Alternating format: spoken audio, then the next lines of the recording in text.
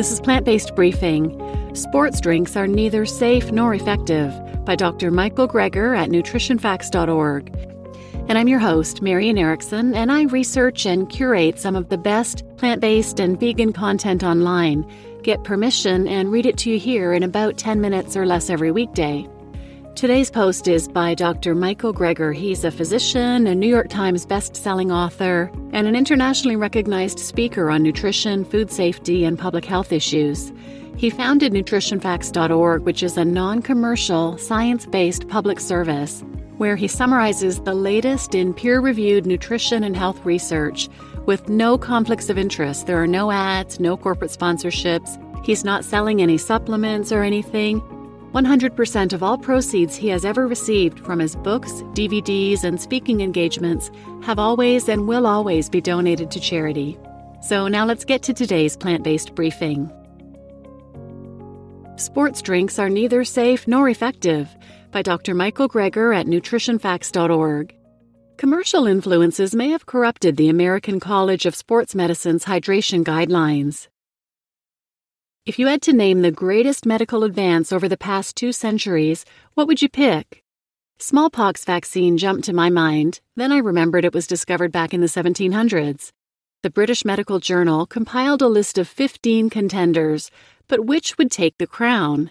Would it be anesthesia, which makes it possible to be asleep during surgery? Would it be antibiotics, another strong choice? One of the 15 contenders may surprise you, though. The medical marvel of water with sugar and salt.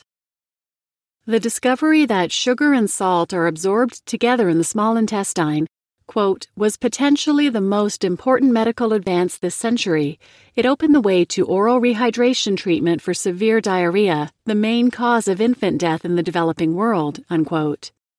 Simple packets of sugar and salt in the right ratio could be added to water and save the lives of children who were losing electrolytes through severe diarrhea from diseases like cholera. In a hospital or doctor's office, we'd just hook you up to an IV and give you intravenous rehydration therapy, but that isn't a possibility for many around the world. Cheap, easy, oral rehydration has saved millions of children's lives every year, such that UNICEF can put out reports like the one titled, "One is Too Many, Ending Child Deaths from Pneumonia and Diarrhea," to help eradicate this problem once and for all. Oral rehydration therapy only costs pennies, too. If only manufacturers could figure out a way to sell salty sugar water for $2 a bottle. Enter the sports drink.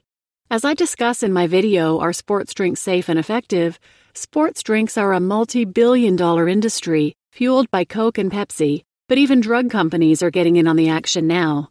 Researchers went online to see what kind of hydration advice people were getting. Ready to take a pop quiz? Question 1, true or false? Fluid consumption during exercise should be based upon thirst.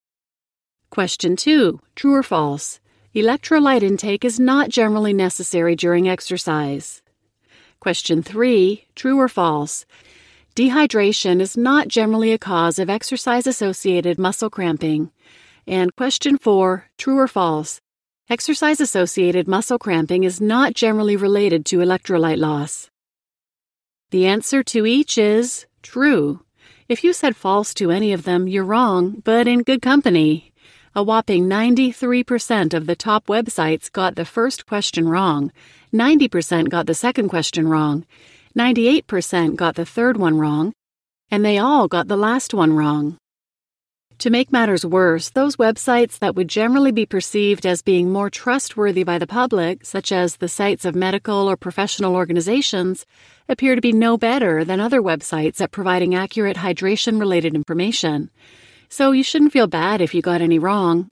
No wonder athletes often have misunderstandings about proper hydration during exercise. Doesn't dehydration hurt performance, though? Surprisingly, when researchers looked at triathletes, they didn't find a correlation between dehydration and marathon finishing times. In fact, some athletes who lost the most water actually had among the fastest times, as had been noted in other studies as well. Your body's not stupid. It will tell you when you need to drink. There is now ample evidence that drinking to thirst, even during prolonged exercise under hot ambient conditions, will allow maintenance of proper hydration, meaning we can just drink to thirst even while working out for a long time in the heat. And we do not have to drink electrolytes. But if we're sweating and just drink pure water, don't we risk washing out too much sodium and ending up with exercise-associated hyponatremia, EAH, too little sodium? It turns out that can be caused by drinking too much of anything, whether it's water or sports drinks. In one high-profile case, a high school athlete who died from EAH had drank 2 gallons of Gatorade. How do we prevent such deaths? Simple. Drink according to thirst. These "don't wait until you feel thirsty" statements may actually be doing more harm than good. We've known this since the early 1990s, but it was ignored. Instead, the American College of Sports Medicine, ACSM, started telling athletes they should drink as much as tolerable during exercise. What followed was an epidemic of cases of EAH and its associated encephalopathy, EAHE. What's more, commercial interests may have played a role in delaying the acknowledgement of these findings for decades. The current ACSM statement no longer recommends drinking as much as tolerable. In fact, it emphasizes how dangerous drinking too much can be, but it still plugs sports beverages as sometimes preferable to water. Curious who came up with this statement?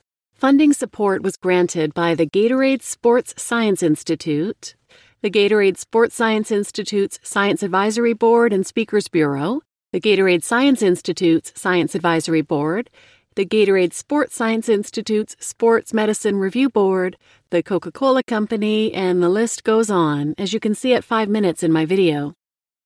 Circling back to the beginning, which of the 15 medical marvels won? Was it oral rehydration to prevent deaths from cholera? Antibiotics to kill off the cholera bugs?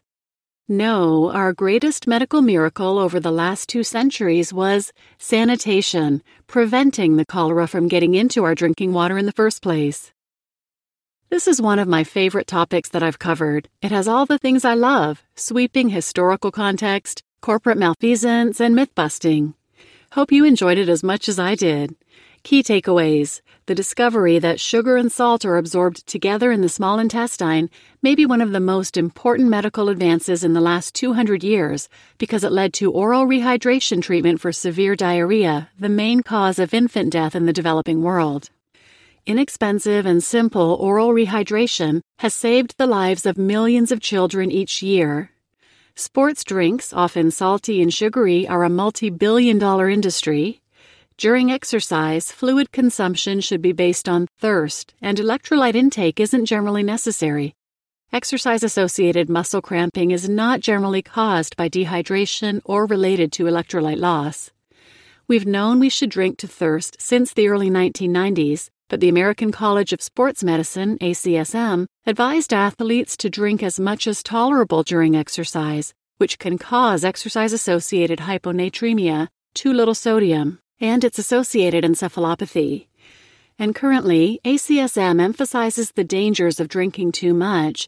However, it still plugs sports beverages as sometimes preferable to water and has received funding support by Gatorade Sports Science Institute, among other industry groups. You just listened to Sports Drinks Are Neither Safe Nor Effective by Dr. Michael Greger at nutritionfacts.org. And I'm your host, Marian Erickson, and if you'd like to support this podcast, there are a few ways you can do it simply by sharing it with others, by giving it a 5-star rating on Apple and Spotify, and or shopping at plantbasedbriefing.com/shop, and 10% of all the profits go to a local sanctuary here called changingheartsfarm.org. So please share this with anyone who might benefit, and thanks for listening.